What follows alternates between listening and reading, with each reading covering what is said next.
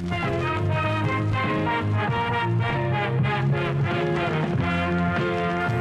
stopping at this hotel, kid. My hotel. The stars at night, I put 'em there. I know the president's all of 'em. And I go right damn well pleased. Good morning, everyone. You ain't stopping at this hotel, kid. My hotel. The stars at night, I put them there. And I know the president's all... Sorry. No, because welcome back to another episode of the Waffle Press Retrospective. We're back in season 2 of the failed Blockbusters. The first 4 episodes are available all right now. Go check them out. Also, the entire first season, go check it out. Now, that quote you just said, for as long as I've known you through the power of social media and the internet, that has been your pinned tweet. All this video from Emperor of the North, from the scene where Lee Marvin berates a young David Carradine. And if you want to know like how well loved this movie is on YouTube, that's the best clip I could find of that scene. And it's someone just pointing a camera at their TV screen. Yep. And you can't find a lot of Emperor of the North out there, which is a little sad. Yeah, which is also why I'm going to direct everyone to the Internet Archive.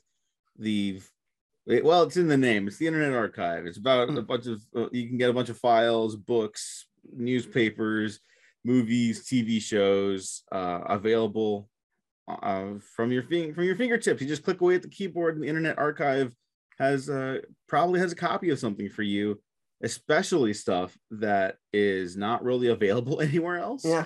Some fucking chuds saw it as like piracy, and it's like, no, it's just an archive of it's a library on the online. internet. It's a library. Is what it is. And some people were like, oh, you just fucking, it's illegal, and it's like, no, it's not. Shut up, Chuck Wendig, you fucking clown. But anyways, that's how I saw Emperor of the North for the first time. And you can also find the original cut of Star Wars on there, believe it or not. Really? I didn't know that. I was scrolling through and I saw it listed as one of them. Yeah, look, before we get to Emperor of the North, then, let's fucking just say our piece on that, because I feel like I need to get it out of my system. There's nothing wrong with changing stuff, especially with like the artist's intention behind it, right? I believe even Wong Kar-wai has gone on to change elements of films like Fallen Angels and Chungking Express in their 4K recent releases. Those end credits to Chungking Express are now very jarring because they're very 2021, and the rest of the film is decidedly and importantly not. But whatever, as long as the original versions are still available, that's fine. And as far as I know, you can still obtain those original versions. Star Wars, you kind of can't unless you have the DVDs, which I do. Or the laser discs. Or the laser discs. Or VHS tapes. Or VHS, yeah. Or Betamax. Or Betamax, yeah. And I think it's just like, there's artistic integrity, and then there's also like just historical integrity. You know, it's important to keep stuff like alive. And if no one else is doing it, sometimes you got to do it yourself. I'm going to throw this out there. This might be George Lucas slander, so I apologize. Yeah, he is our boy. I would like someone, it might not be after this, but I would like someone to correct me on this if it's not true. I've read in a few places that part of the reason why George Lucas actually went in and like redid the Star Wars original trilogy as extreme as he did, was in like a convoluted way to screw his ex-wife out of royalties, because she's the credited editor on the original cuts. I believe we had brought that up in the original Star Wars retrospective. Yeah. And it seems like a wild internet rumor. It's hard to find any sources on it, but it's Luke's a weird guy. Yeah. Is a very strange guy. But yeah, it sucks that they're not available, but hey, that's not what we're here to talk about, though. We're not here to talk about that. We're here to talk about Emperor of the North, also known as Emperor of the North Pole. Yes, that's how it was originally released. Yeah. 1973 American action adventure film. That's how it's referred to on the Wikipedia. Sure. Directed by Robert Aldrich. Matt, I know you love Robert Aldrich. Big fan of Robert Aldrich. Is this your favorite of his? It might be. I mean, I don't know. It's like, because he's also got he's got fucking The Dirty Dozen, like Hush Hush Sweet Charlotte, like he's got The Big Knife. Longest Yard, which like he's got a few movies that I fucking love, and I think Emperor of the North might just be my favorite, just out of like a personal feeling, like this one I just kind of vibe with a lot. Although I think Dirty Dozen is a better movie, But have I told you my dark secret about that movie? Which one, Dirty Dozen? Yeah. I don't think so. Okay. When I first saw it, I was like 18, and I was like, what is this? I thought it was gonna be like some badass man on a mission movie, and like I just couldn't connect with it. And to this day, having obviously rewatched it a bunch of times since then, I don't know why I didn't like it when I first saw it. You know what? It seems to be a common response. People don't respond super strongly to the Dirty Dozen. And I don't really know. I think it's just that Robert Aldrich isn't like a super showy director, That, what? That might be it. I think, which I like, the older I get, the more I appreciate like just kind of subtle, like more classic filmmakers like that just do very basic economic shots. But they just do it better than anyone. You know what I'm saying? Mm-hmm. Yeah, like I mean, what's that one fucking saying? It's like, you want, like, it's about magic tricks, something like that. It's like you want to fool the audience, but you don't want them to know they're being fooled. Yeah. And it's like the directors like Robert Aldrich, whose work I have not seen the entirety of. Let me just say, I've only seen Dirty Dozen, Kiss Me Deadly, Whatever Happened to Baby Jane, The Longest Yard. I haven't even seen the original Flight of the Phoenix, but I have seen the remake. Oh God. Yeah. I remember thinking that one was okay, but not like, and I've never gone back to it since I saw it on DVD. Mm-hmm. So like, and now Emperor of the North. So it's only a handful, but part of his power is like, as a director, is absolutely what you're saying, like the staging of the scenes, stuff like that. And they are like economic is a good way of putting it. They're not like immediately thrilling, but you get like every little bit of like story necessary from what you're seeing and hearing on screen. So like I think of like the moment when like Ernest Borgnine is like fucking berating that dude for not, he thinks like for not taking part of the train when the train's on fire. Everyone else is trying to put out the fire behind him. The fire's still raging, and it's like it's not like, and it's just Borgnine's face, like it's Borgnine's face in the frame, like it's wild. Like, no, I'm not even talking about like the wide shot of that. Like it's not the flashiest way to shoot that, but it's like, okay, that's the story for this train conductor right there. Yeah, this movie rules. Is what I'm saying. Yeah, it's great. So if you haven't seen it, go check it out on archive.org or whatever. I think that's the URL. I'll link it in the show notes, because like donate to them if they're taking donations. Yes, exactly. I think they're always taking donations. Yeah, I can't imagine why. Yeah. I think some asshats are maybe trying to sue them, which is the exact opposite thing you want to do given the current climate. Yeah. But some liberals need to get their priorities together. But just get out and vote.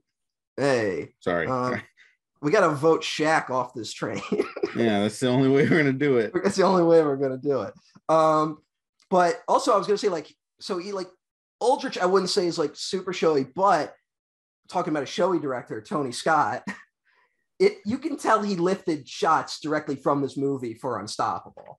Yeah, like the way the train is shot, especially like the wide shots and stuff like that. It's just this a lot of the time. So there's a guy who just took those pieces and then like exploded it. So there's two ways to do it, I guess is what I'm saying. Yeah.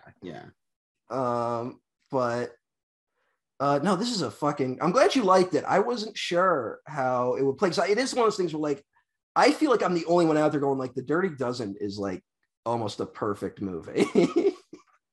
And people out there are kind of like, yeah, it's all right, but what's so good about it? And then I'm out here. This one I found some people like, this feels like the one that when people find it, they champion it. That they're like, no, this is actually really great. Was not a critical hit in its time, or a box office hit, which is why it's here. Yeah, it's technically like everyone kind of contributes Jaws to being like the film that created the blockbuster. So this is like, we're kind of cheating a little bit but whatever. I mean, no, there's the qualifications still count. Yeah, if it didn't make money, it's a failed blockbuster as far as I'm concerned. Yeah, there you go. So no Pacific Rim, unfortunately. Maybe next year.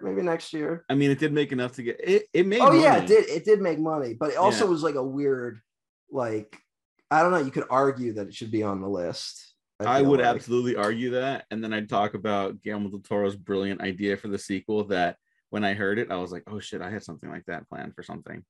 So well, I mean, just steal it. They recognized game. They didn't do it. They didn't do it, so you can still do it. Yeah. But yeah. I'm looking at the Dirty Dozen on Letterboxd right now, and it's like most people gave it like 4 stars, and then it's like a bunch of 3s, and then like a few 2s.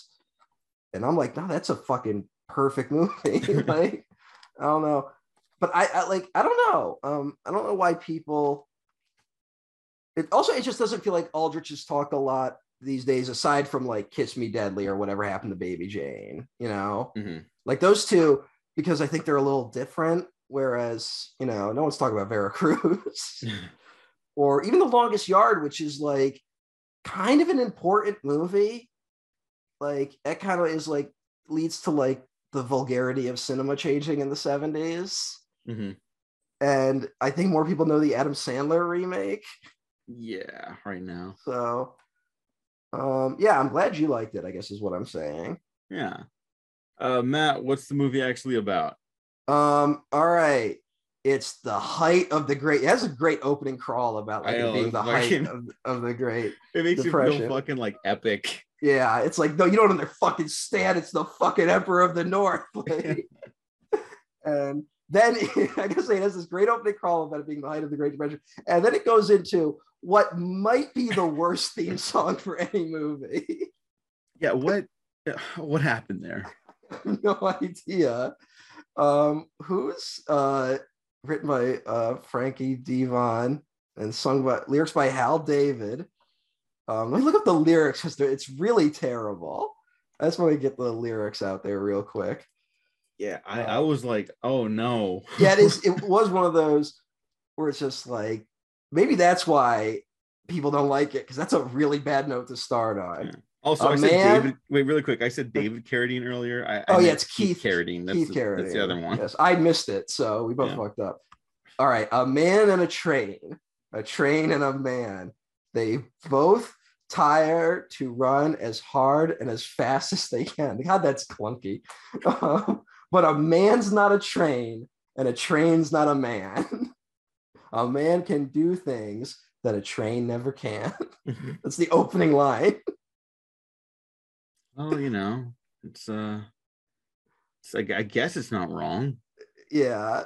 So it's the height of the Great Depression, and it's hobos are, they got to ride the rails to get places. And now I think something maybe the movie misses on a little bit, or maybe they just weren't interested in telling, is that hobos weren't just riding the rails to like just fuck around and go places.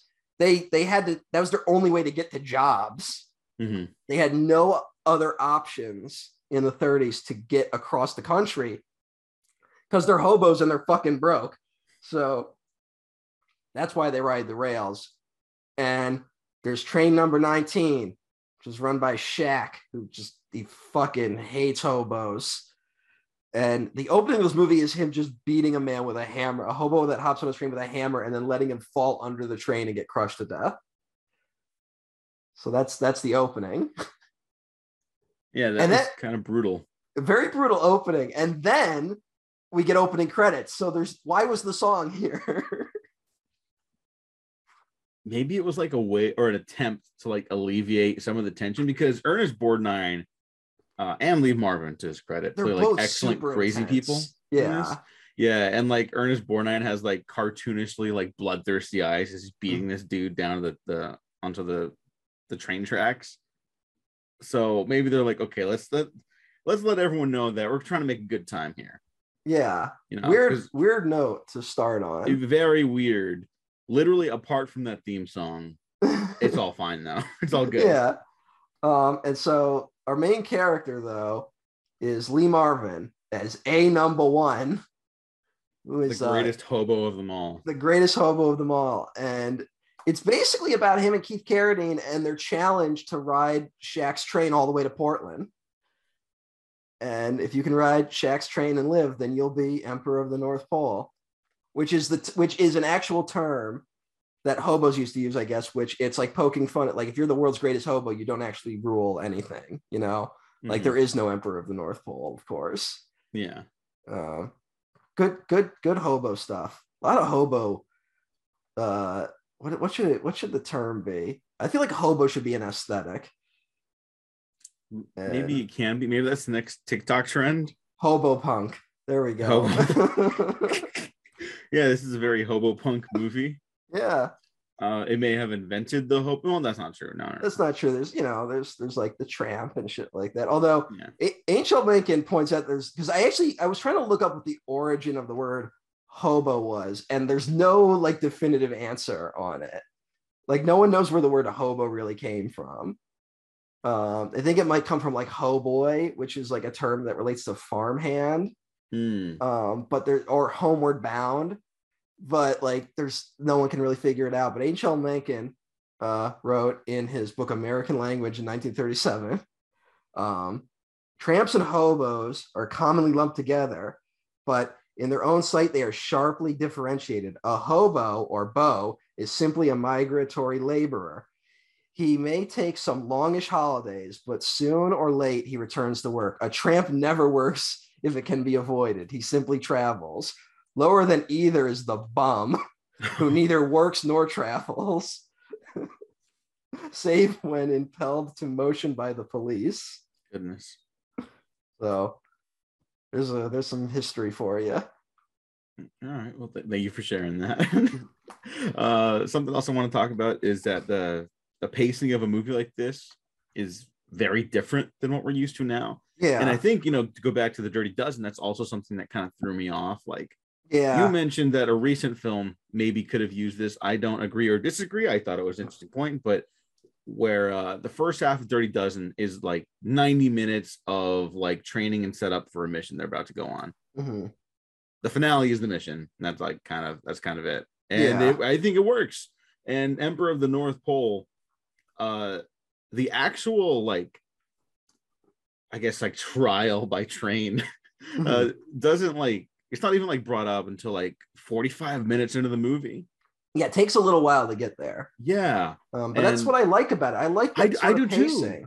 I don't know why it's fallen out of style. Well, because third acts, you have to leave the audience on like a big high and you got to have a huge finale. Yeah, but you can still do that. I know I know, but people think like, oh, it's got to be like 30 to 45 minutes long. Your climax has to have everything in it. It's like, if you have everything, you have nothing.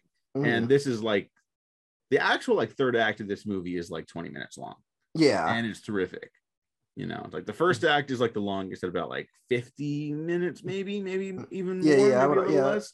And then like you got another half hour of the second act stuff with the actual like competition on the train. And then, climax and resolutions like maybe 2 minutes. I like long first acts.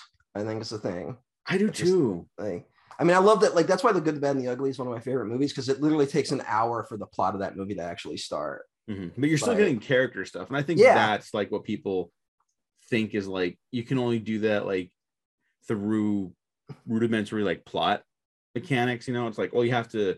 Well, I think it's that writer is king studio bullshit of like, you have to know what the movie's about 15 minutes in.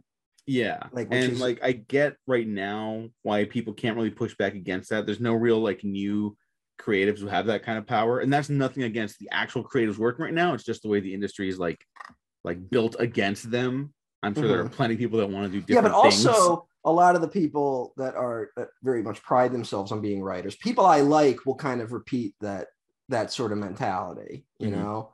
I mean, the movie you were referring to was James Gunn's The Suicide Squad. Yes. And I have problems with both Suicide Squads. I think they both fail in that regard of just being a remake of The Dirty Dozen. His is definitely much better. His is at least a coherent film, I just don't understand why we're doing these men on a mission movies that that don't at least imply they've been training together. You know what I'm saying? Mm-hmm. Like, because another like a clear fan of Men on a Mission movies is Tarantino. And in Glorious Bastards, we get the introduction to the Bastards, and then we just cut ahead to them already kind of like a year into their guerrilla warfare, Mm-hmm. Like you can do that. You don't have to show the training, but movies are so much like, no, we're all going to get to know each other on the mission.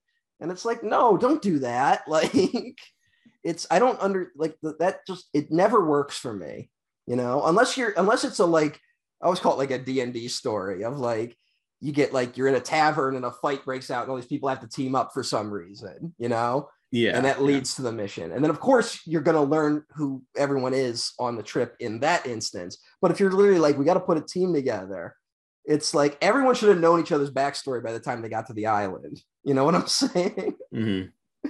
So I don't know. It just bugs me that it feels like something that A, studios push back against, and B, writers don't even want to do. Because Suicide Squad definitely felt like James Gunn had like a blank check, basically, like could just do whatever he wanted, because like no one stopped him on that fucking movie. Yeah, and I still really like that movie. I definitely think it's probably the weakest of his films. Yeah, it's just it's the James Gunn's moments are good. It's just not as well put together, I feel. As yeah. And I'm going to use this instance to also continue recommending Peacemaker to you, because that is like, by the end, that's like another level of everyone seems to like Peacemaker, even people that don't like James Gunn. So I gotta check it out. I think you'll really, really like it, especially by the end. Just throwing that out there. Mm-hmm. But anyways, Emperor of the North. Peacemaker is not Emperor of the North. What is Emperor of the North? What is Emperor of the North? Well, I disagree that it's an action adventure film. It is definitely like one of those like proto action movies, though. Yes, like it is. I mean, like even the narrative, like the very idea of like hanging a story like this on a train, like where's the train going? It's like going nowhere, but people feel the need to like have control over their own agency and like the world around them, and it's like it's a story about capitalism. Yeah, I mean, that's why it takes place in the 1930s. Trains are often just a great metaphor for capitalism. Yeah, like it's they really work in that way. But also, hobos are like if you make a movie about hobos, your film becomes like inherently political. You know, which is, I guess, the reason why we don't see too many homeless characters in cinema. Mm-hmm. Even though they see it feels like you go back, to fucking Charlie Chaplin and shit. Like they used to be all over cinema, and they used to be everywhere, and like lovable bums and shit like that. And now they're just completely gone because we're terrified of homeless and mentally ill people.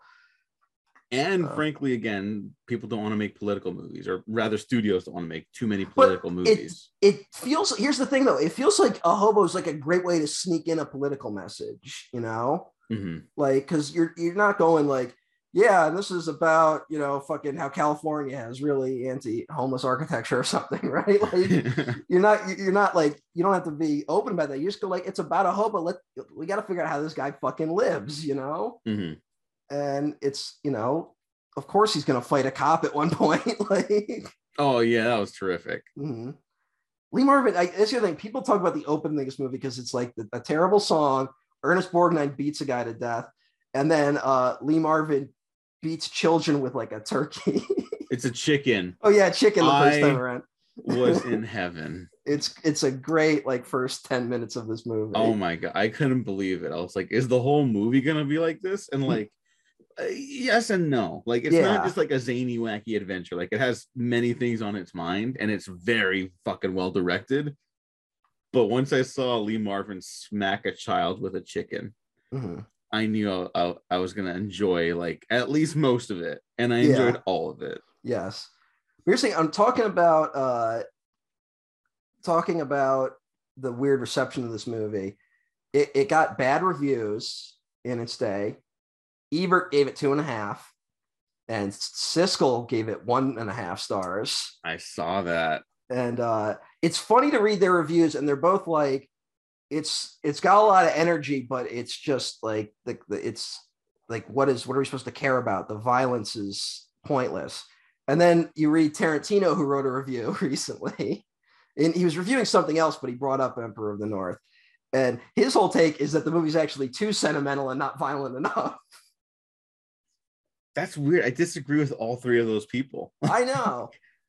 I will say, like, I get the kind of like it might get a little too sentimental in certain areas. I think like it does kind of paint like hobo culture a little too like broadly like positive, I guess is what I'm saying. But understandably they're the heroes of the movie. But they're a little one note, but I don't know. I don't agree in its totality. Mm-hmm. Yeah, I guess like because Tarantino also mentions like let me just read a quick excerpt.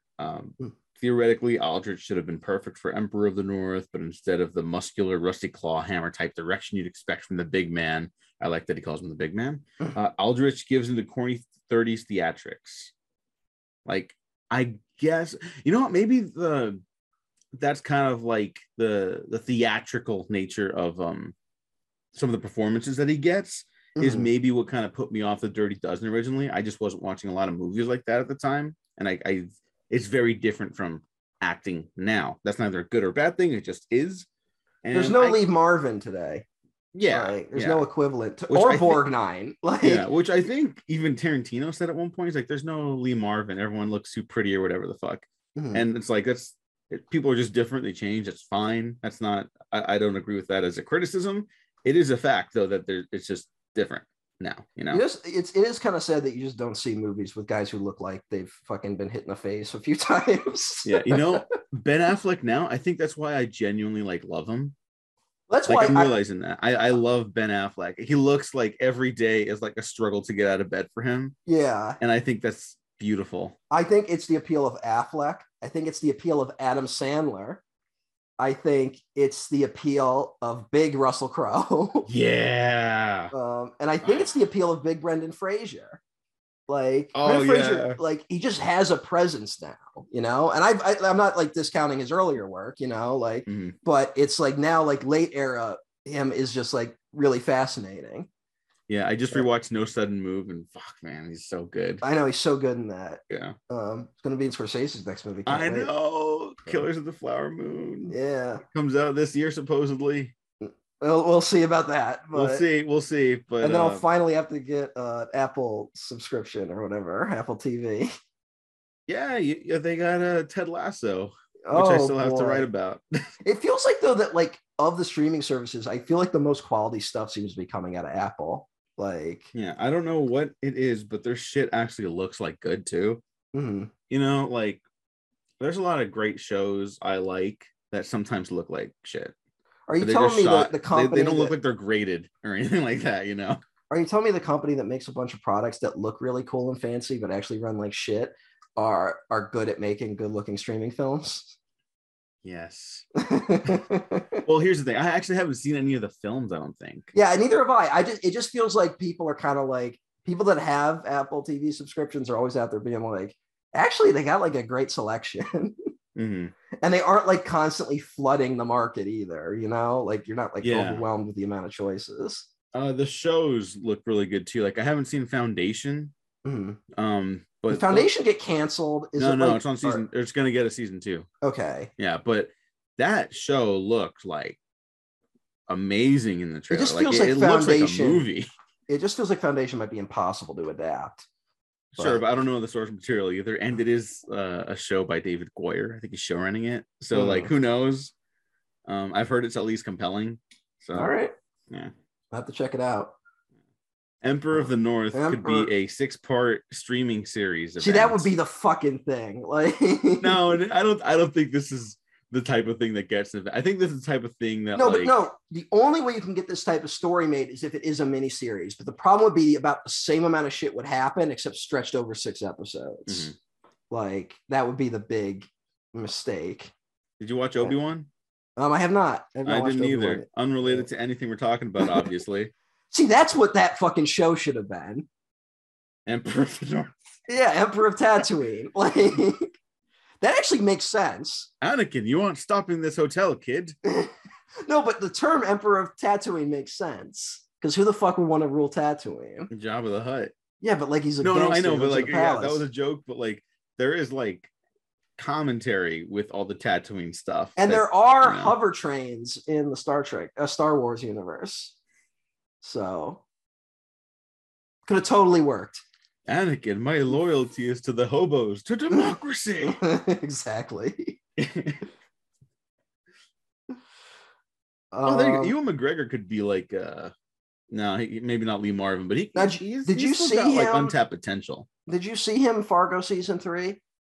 No, but he looks wild. Like he could totally pull off a like hobo type performance. Oh fuck yeah, yeah. I'm a fan. I'm a big fan. I am too. It's a shame about whatever. Well, I hear he's good in Obi-Wan. I hear people like no one like hated it except for like those weird nerds, you know. But yeah. Well, it's ruined. That's Star Wars conversation. It's ruined Star Wars. Yeah, everything ruined Star Wars, which makes it about the 17th time in Star Wars history that Star Wars has been ruined beyond repair. Yeah, interesting. Ask like the kids that are growing up with Star Wars right now, and I bet they don't have that same response. And I'm willing to bet they even like having a show to tune into once in a while. Yeah, who knows? Sometimes stuff's not for you. It is kind of hysterical that like everyone now is like is just like falling over themselves to be like the Clone Wars are like a masterpiece of a show, which like I like the Clone Wars, but I didn't love it, you know, like I'm not like over the moon about it. But like when that shit came out, people were irate. Like it's just that's the Star Wars arc, I guess. And the fact that no one points it out like drives me nuts. Yeah. But you know what is for everyone is Emperor of the North. Yes. What's have you read Aldrich's comments about it being a box office failure? No, I have not actually. All right. He said after release that he'll never understand why it happened because here's his full quote. I thought the symbols were so clear. It never occurred to me that the audience would miss the relationship, that Borgnine was the establishment, Marvin was the anti-establishment individualistic character, and that Keith Carradine was the opportunistic youth who would sell out for whatever was most convenient. I never thought people wouldn't root for the Marvin character. I thought everyone would say, I understand what Marvin is. He's not trying to be regimented and suppressed and denied his rights, and I'm for him.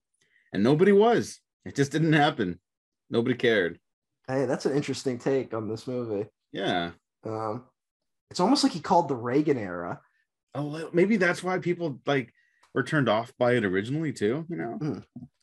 Maybe because I mean, well, this is like the 70s. The 70s are so weird because it's like got a lot of like the leftovers from the 60s and like anti-establishment cinema, but like also you're getting the like burgeoning, you know, rightward shift the country's about to take with Reagan. And I think there was a miscalculation that like everyone thought the youth was just going to inherently become more like anti-establishment, and they did the exact opposite. And this movie is kind of that with Carradine's character. Yeah.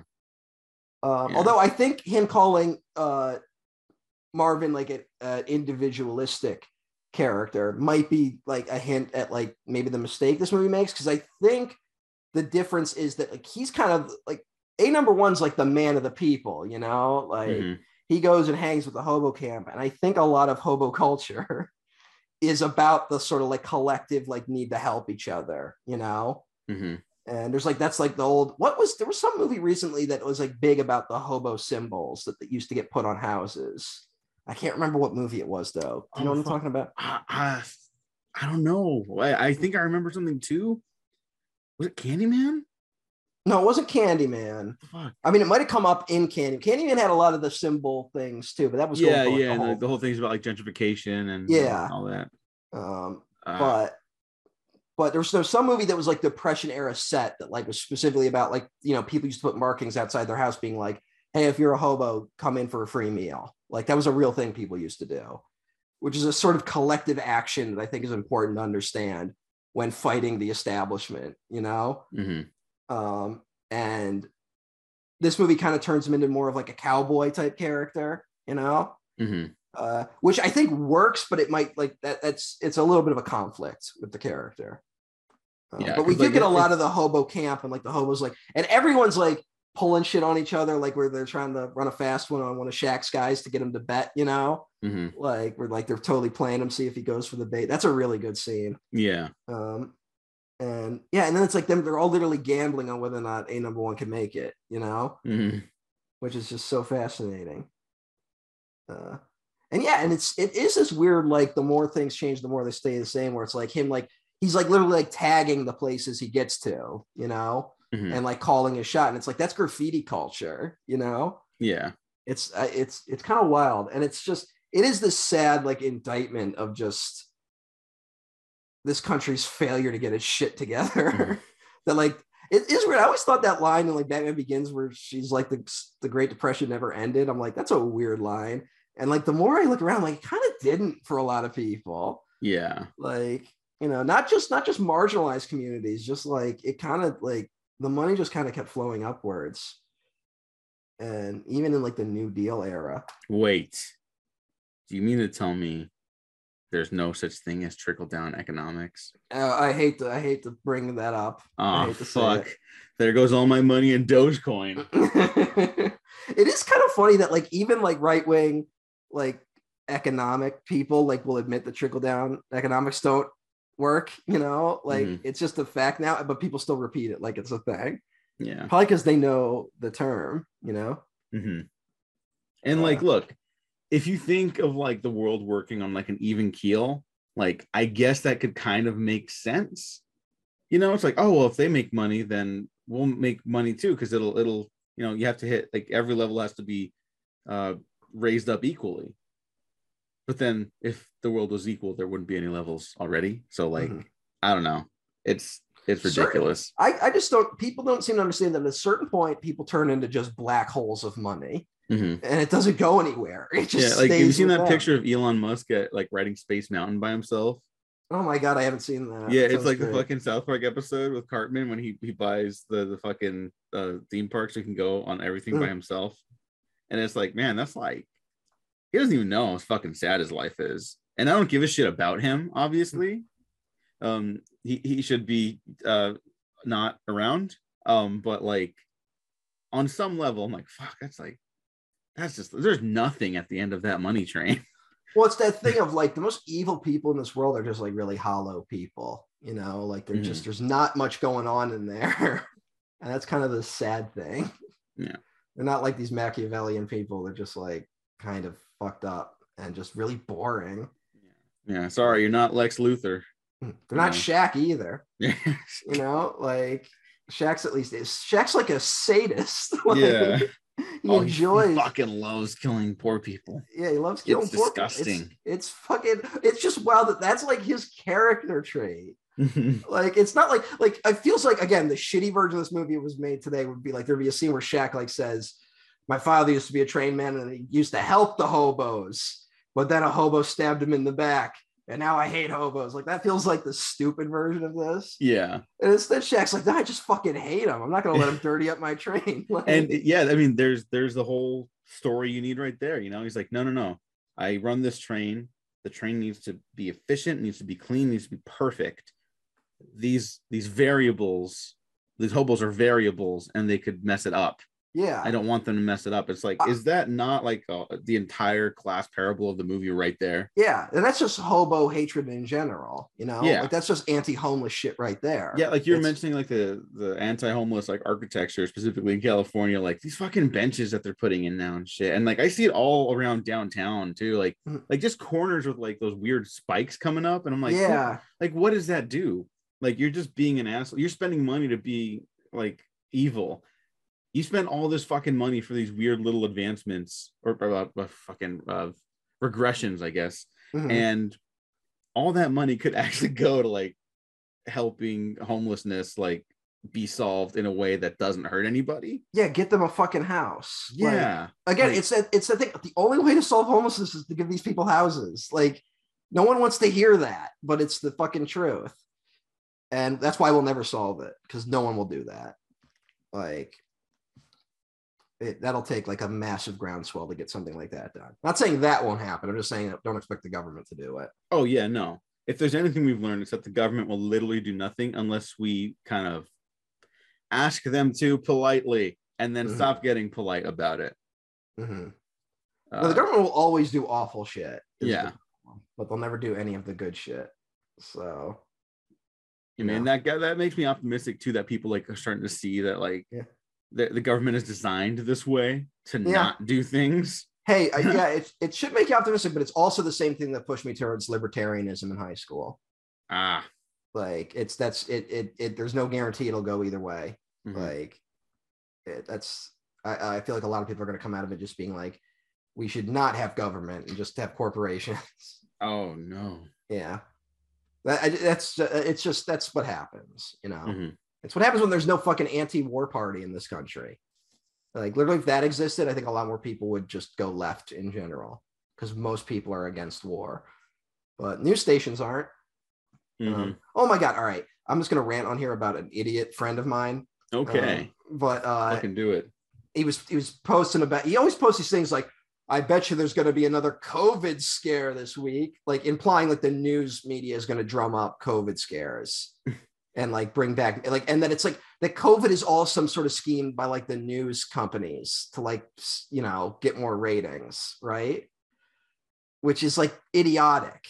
Yeah. But the thing that does happen is the news does play up war all the fucking time. Like we haven't why the fuck do we give a fuck about Ukraine in the way we do in this country? You know what I'm saying? I'm not saying that like we shouldn't have basic empathy for Ukraine, but like when you go out driving and you see that like people suddenly are waving Ukrainian flags around, like what the fuck is that? Like we don't give a fuck about the dozens of other wars happening around the world, but suddenly we care about Ukraine. And it's like, A, it's because it's happening to white people. And B, it's because the news hasn't shut the fuck up about Ukraine. And it's like, yeah, we're a war culture. Yeah. Everything in this country is driven just to grow war, something that just kills people. People are fucking dumb. I have nothing smart to say about that. That's fine. I was just like, I wanted to just be like, what do you think the news is trying to get one over on you with COVID? Like, what do you think they're trying to do? To get you to watch like that you aren't what, and also, by the way, buddy, you're the only person I know in my life who actually watches the news. Yeah, I have friends that work in the news and I don't watch the news like well, at least in the way that it used to be watched, you know. You watch it when you're at the airport. Like that's it. That doesn't mean we don't keep up with the news, by the way. No, there's a big difference. But like the idea of like, oh, they're just trying to get a ratings boost. And I'm like, who the fuck is tuning into CNN? Like, it's like, oh man, I better figure out what's going on with COVID this week. I gotta fucking wait for Wolf Blitzer's take. It's like in this age where like news is just everywhere. It's whatever. People are fucking dumb. Hey, let's talk about the action scene in the fog. It's good. It's incredible. Holy shit, was that a good sequence? Yeah. Is that the best part of the movie? I think it might be. That might be a problem with it, is that like it peaks like there almost. Yeah. Like, because the stuff that happens after that is fun, but not as good. I think the throwdown in the final showdown. I don't want to say too much because I know so many people haven't seen this movie, but we can talk about the fog. But the ending I thought was outstanding. So. The final showdown's terrific, even if the blood like looks really bad. But... Yeah, but hey, a lot of blood from movies in that era does look like that. Yeah, you've seen Dawn of the Dead. Yeah. Dawn of the Dead is like fucking perfect, but yes. Looks like they're taking bites out of like chicken wings.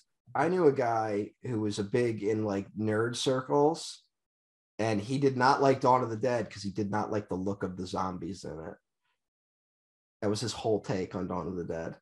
Yeah, if you're one of those nerds, don't talk to me. Like, that's so annoying. I'm sorry. Those are the people. They dominate the discussion. They would never even watch a movie like this, which is why I guess a movie like this just doesn't get made. Maybe, yeah. Although I will do everything in my power to make hobos action stars again. Yeah. I mean, they should be. It's like Robert Aldrich, John Carpenter. But can you imagine going into a studio and being like, I want to do a Robert Aldrich movie? Like, it just wouldn't fucking happen. No, you got to say Dirty Dozen and be like, oh, Suicide Squad, right? Well, no, now you can't do that because Suicide Squad bombed.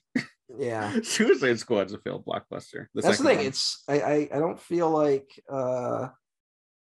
any of the imitators have been successful either. The longest yard remake probably made money because it was Sandler. Yeah, I think it did. Yeah, it made 190 million. So chump change. That's what that is. In that era, that was still a lot of money. I know. It's so fucked right now. Yeah, it's the system is really okay, but let's talk about the fog action scene.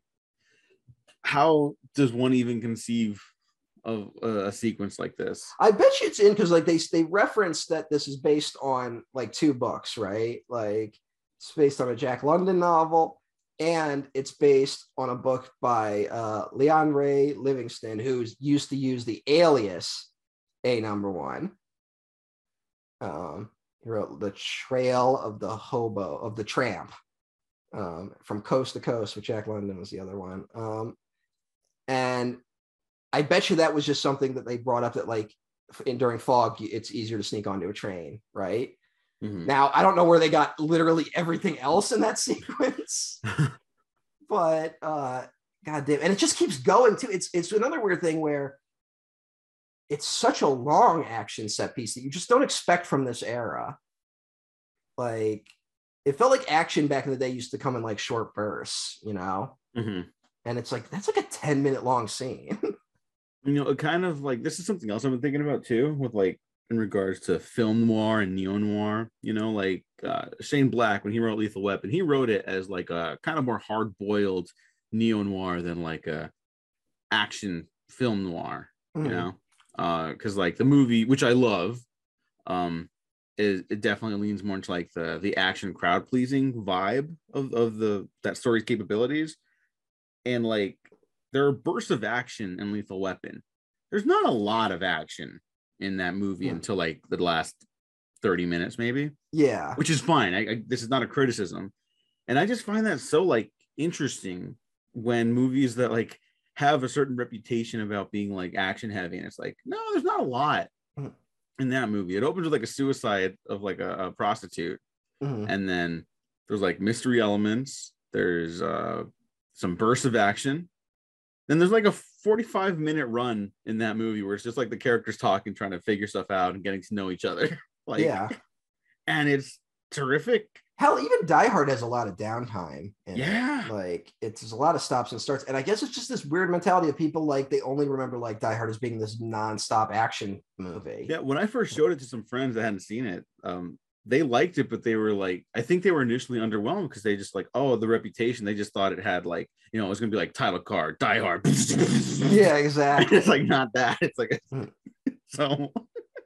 I don't know. It's movies are so different now than how they used to be. Again, not a good or bad thing, but it's nice to have some variety. Well, there are definitely movies that like are action from like the get-go that can like maintain that energy the whole time. Yes, there are definitely like Michael Bay's Ambulance. Sure, I haven't seen it yet. You might like it. Sure. But I mean, like I'm not saying like one is good or bad. It's just it feels like we're leaning heavy to the one, It's just, I don't know. You hope the shift comes, but I think I've talked about like my weird obsession with like React culture on YouTube, and it is kind of funny watching people like go back to these movies and being like, "Wow, I didn't expect to like this old movie that much." And like, I'm just like, is anyone picking up on the like what these movies have that newer movies don't have? Like, that's all I'm hoping for, Yeah. Because again, I don't even want to say that like what we have is bad. It's just the fact that it's all we have is bad. And it drives me a little nuts. Yeah. Bring back hobos. Just do that. That's all I want, at least. Can we hit that bar? Is there a homeless superhero? There should be. That's what Here, the PlayStation Spider-Man game. Peter Parker, no one talks about this. Peter Parker's homeless through like 90% of that game. He loses his apartment in like one of the first missions, and then he's living out of the feast area. Yeah. Aunt The May homeless shelter shelter. area. Yeah. Mhm. That feels very pointed, and no one talks about that with that game. Was Hancock homeless? Hancock was homeless. Yeah. Yeah. He also doesn't like get a home in that movie. So it's like, there you go, Spider-Man and Hancock, my two favorite superheroes. Just I like remake just do Tonight He Comes. No, the original script. no, sorry. You know why I said no immediately? Because I remember the cut scene of him having sex with that one lady. Oh yeah. And then he has to like get her off before he ejaculates because it's like a bullet. Yeah, which is the same joke people have been making about Superman since like Mallrats. Yeah, I'm glad that scene got cut. That's all. I don't think I need to. I don't care about that. I like this. Here's something. I just went to the Hancock Wikipedia, and I'm reading about the development of it. Here's the two sentences back to back about like where did things go wrong. The draft about a troubled 12-year-old and a fallen superhero was initially picked up by director Tony Scott as a potential project. Producer Akiva Goldsman came across the script.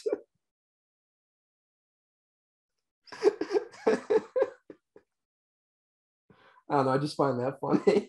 Tony Scott could have made that into something like unbelievable. Yeah, it was Man almost did it. Like, I remember. That's the crazy thing. Yeah, he still produced it. Yeah. Allegedly, he's in it. I guess I'll have to rewatch Hancock. I think he's one of the executives in like a boardroom scene. He's pitching Heat 2 back in 2008. Oh man, you know what? I don't know if I want a Heat 2. I've heard the book is like kind of incredible. Yeah, but that doesn't mean I want a Heat 2. All right, here's what you do, because the story takes place in like pre-1995 and like post-2002 with the surviving characters. Here's my roster. You ready? Pre-1995 for I saw you post about it. Yeah. Yeah. All right. So you got Neil McCauley as Christian Bale. All right. That's pre-1995. He's going to be older than the other cast members I'm about to say, but again, he's only going to show up in the pre-1995 material. And then in 2002, you get Vincent Hanna, who's played by Robert Pattinson, and Chris Hemsworth as Chris Shirley's. Do you think that he's just going to go all in on de-aging? No, I don't think he would. I think he's like a guy who likes doing a lot of stuff in camera. Yeah, but the guy who also pushed digital filming. I mean, maybe if anyone can do it, he can fucking do it. It's like him and James Cameron, although only James Cameron gets credit for it. I don't know. I Michael Mann made Black Hat work, and that movie shouldn't work, but it does. It didn't work initially. No, it still did. No, but like it bombed horribly. Oh yeah, that's a failed blockbuster. Yeah. I don't know. It's got potential. Michael Mann could do a movie with a hobo. He probably could, although it'd have to be like a number one, like to his logical extreme. Because like he can't do movies about people who aren't experts. I know. Well, there's a hobo in the opening of Heat. Yeah, but he's like, he was an actual homeless person. Yeah. I thought that was someone else.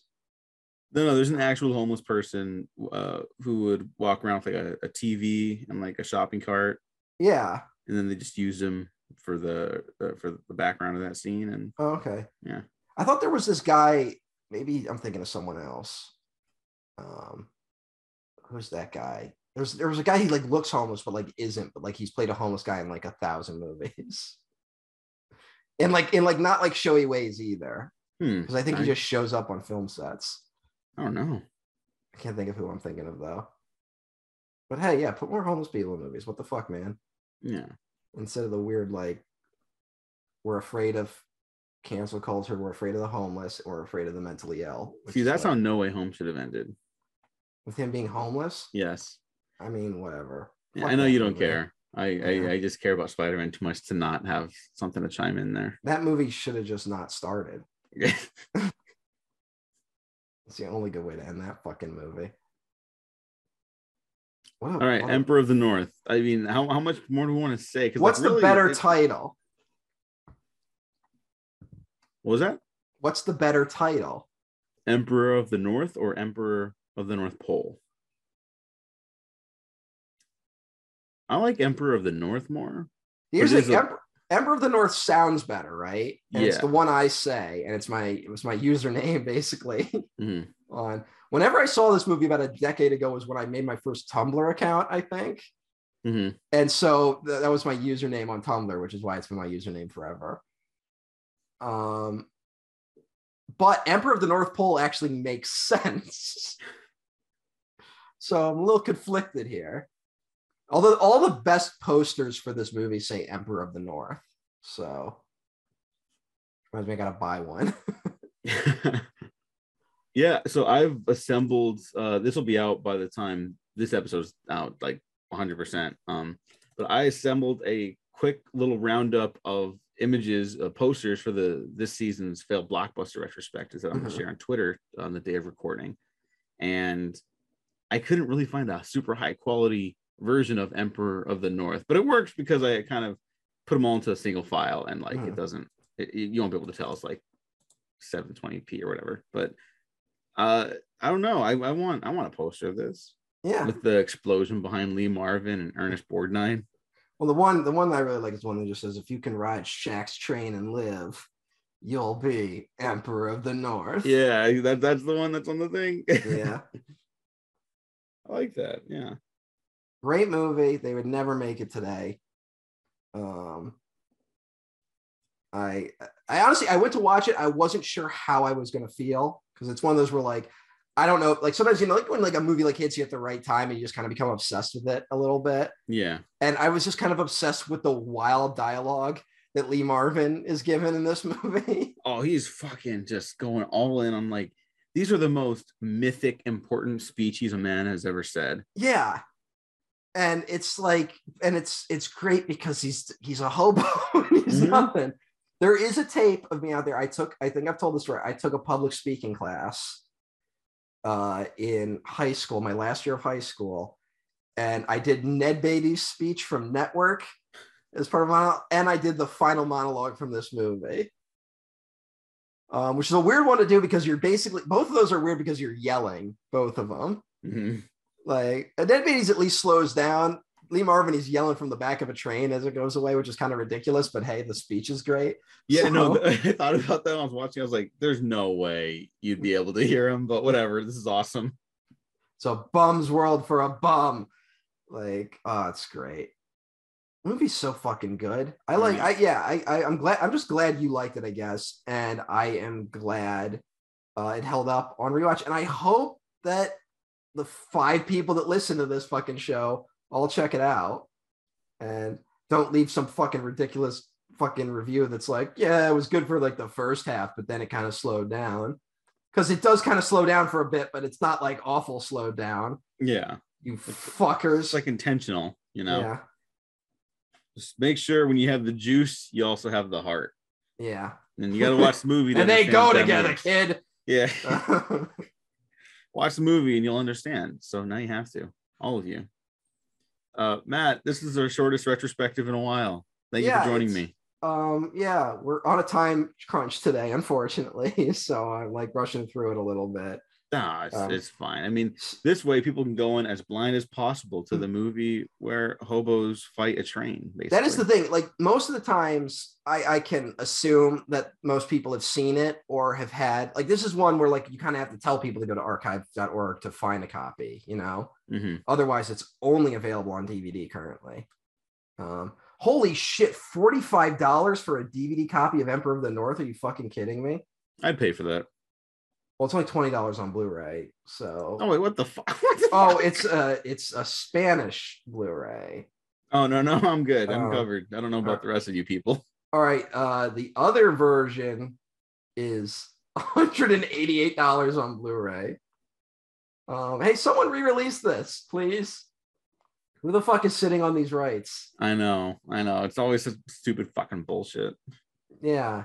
Like, that's what stopped the Shane Black Doc Savage from happening. Some random fucking people didn't agree with the right stuff. Oh yeah. I mean, you never know. Those are always stories where someone got screwed out of like millions or something like that. That's always possible too. You're right. Although, is anyone connected to Doc Savage alive? Like, Maybe it's like a family estate thing. And so you're right. You're right. It's always important to keep that in mind. it's always important to keep that in mind, but it's also like, yeah, or it could just be a Spider-Man thing where like 7 companies think they own the rights. Mm-hmm. Or whoever made Doc Savage the Man of Bronze in like 1982 or whatever thinks that they got it. I think it was from 75. Holy shit. Another failed blockbuster. Yeah, it happens. Is a script out there for Shane Black's Doc Savage? Yes, I fell off a truck just right in front of my house. Oh, hey. I don't know. Allegedly. All right. Allegedly, it's well, maybe we could do a failed blockbuster in that the movie so failed it never even got made. No. The screenplay. That's not the worst idea. Does Shane Black have any failed blockbusters that we haven't talked about? Well, have we talked about Nice Guys? Look, we've talked about movies, but like, have we gone in on Shane Black? Just for the Predator. Yeah, just the Predator. Everyone's favorite Shane Black. No, we haven't. Oh, you know what? We haven't done Nice Guys or The Long Kiss Goodnight or Kiss Kiss Bang Bang. Yeah, and Kiss Kiss Bang Bang is also like basically a flop. Yeah. Yeah. No, it is. He has said that he had to go like on his hands and knees for jobs after that. Which is it's so stupid. It's fucking ridiculous. The guy who invents like the modern action movie just fucking. But what happens? Why does every time like his movie comes out, like it just doesn't click? Like, I don't know. The Nice Guys really felt like it should have been the one, because like that one they actually did promote. Yeah.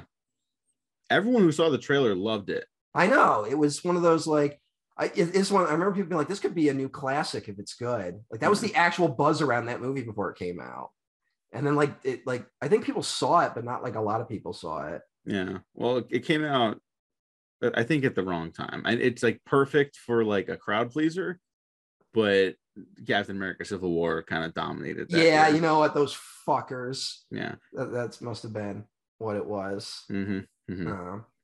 The worst Marvel movie. Yeah, ruined Shane Black. That's got to be Warner Brothers' fault then, because like, why would they be that stupid? Yeah, I'm no credit to Joel Silver, the man, but as a producer, I feel like he could have fought harder to like change that shit. Yeah, but maybe they genuinely thought it was going to be. I think they just kept being that thing of people being like, this is going to be the year that people are finally done with Marvel, and then it just never happened. But you know what I remember? This is like really depressing. I remember from like the press junket run, Shane Black was like, like maybe instead of going to watch Captain America 6 times, go 5 times and go 1 time to our movie. Yeah. I was like, Jesus. This guy made Iron Man 3. Iron Man 3 made a fucking $1 billion for them. Mm-hmm. That Iron Man 3 is honestly the one that is like, that's what cements Marvel is going to be like this unstoppable juggernaut, Like, and that's some people still call it the best one, and I'm not going to fight them on that. Yeah, it is the best one, but it's just that's the one where, because like everyone's like, well, what's going to happen after Avengers? Because up until that point, they had only the other like Thor 1 and Captain America 1 had like done moderately well, but not like great. And I think in the long run, we're actually like money losers. Mm-hmm. And then Iron Man 3 comes out and makes $1 billion. And it's like, oh, Marvel's just going to fucking print money. See, here's forever. the fucking problem. This has nothing to do with Emperor of the North anymore, but I'm going to say it anyways. Shane Black is really good at writing like character drama mixed with action, and no one wants that shit anymore. But he did it with Iron Man 3 so well that people are still convinced that these other movies are gonna do that well. Even if they don't like Iron Man 3, they think they're getting like fulfilling character stories from them, and very often they're not. I'll go to bat for some of them. Most of the time, nothing really matters with them. So who cares? Fuck Hollywood. Fuck movies. Go watch Emperor of the North on archive.org for literally free. Yeah, it's free. You fucking. I guess it makes sense. Free? Yeah, I guess it makes sense that a movie about hobos would be on that site. Like it almost seems like it's required by law. Well, hey, because that's a thing people actually use against the fucking library in this country is that they attract hobos. Like that's a thing I've heard the argument made. So fucking stupid. Well, here, let this knowledge help you rest easy in that the film currently has 11,692 views on archive.org. There you go. So at least 11,000 people have seen it. It's been logged 3,300 times on Letterboxd and has 787 likes. Okay. That's not the lowest. So it's a page 2 Letterboxd film. What does that mean? It means that when you go to the year 1973, you have to go to page 2 before it comes up. Oh. But hey. Oh. Too many people watching whatever's on Criterion this week. Like Fantastic Planet or Robin Hood. That's a Disney Plus one. Well, where can the people find you talking about Emperor of the North? Well, they can find me at Emperor OTN at twitter.com. Oh, there's no more one? Oh, yeah, there's still one. Oh, okay. Number one. Hey, there you go. That's your excuse now. You can find me at the Diego Crespo. Check out the Waffle Press on Twitter, YouTube, SoundCloud, Spotify, iTunes, and Patreon. Get some early access to other episodes we're going to be recording. I can't tell you how many, but there's 5 right now, including this one that you can listen to. So go do that. Thanks for listening. Thanks for watching. Like and subscribe. If you didn't like this episode, like and subscribe anyways, because you might find something you do like. But let's be honest, you'll like this episode because it's about Emperor of the North. And because it was short for once. And it was short. Thanks for listening. Thanks for watching. We have been professionally unprofessional. Wait. We gotta pick the next film. I gotta do the next one. Okay. You know what? I almost forgot, but I did have my little tab open. So let me run down the numbers really quick. Okay, you ready? Yes. Our next film is Monkey Bone. Monkey Bone. I know nothing about this movie. Oh no! Other than it's a Henry Selick movie, and it has Brendan Fraser, and I remember the trailers, and this was the peak of my Mummy fandom, and I was like, oh, I want to see Brendan Fraser. I never saw it. Well, there's a reason. There's a reason why a lot of people didn't see it. People like it though. Yeah, Dan Doherty. Yeah. So we're doing Monkey Bone. All right, Monkey Bone. Okay. They put Chris Kattan on the poster instead of Bridget Fonda. I'm sure that's a good sign. It definitely is. Remember Chris Kattan? I do. All right, if you go to Chris Kattan on Letterboxd, don't do it. But if you do, close.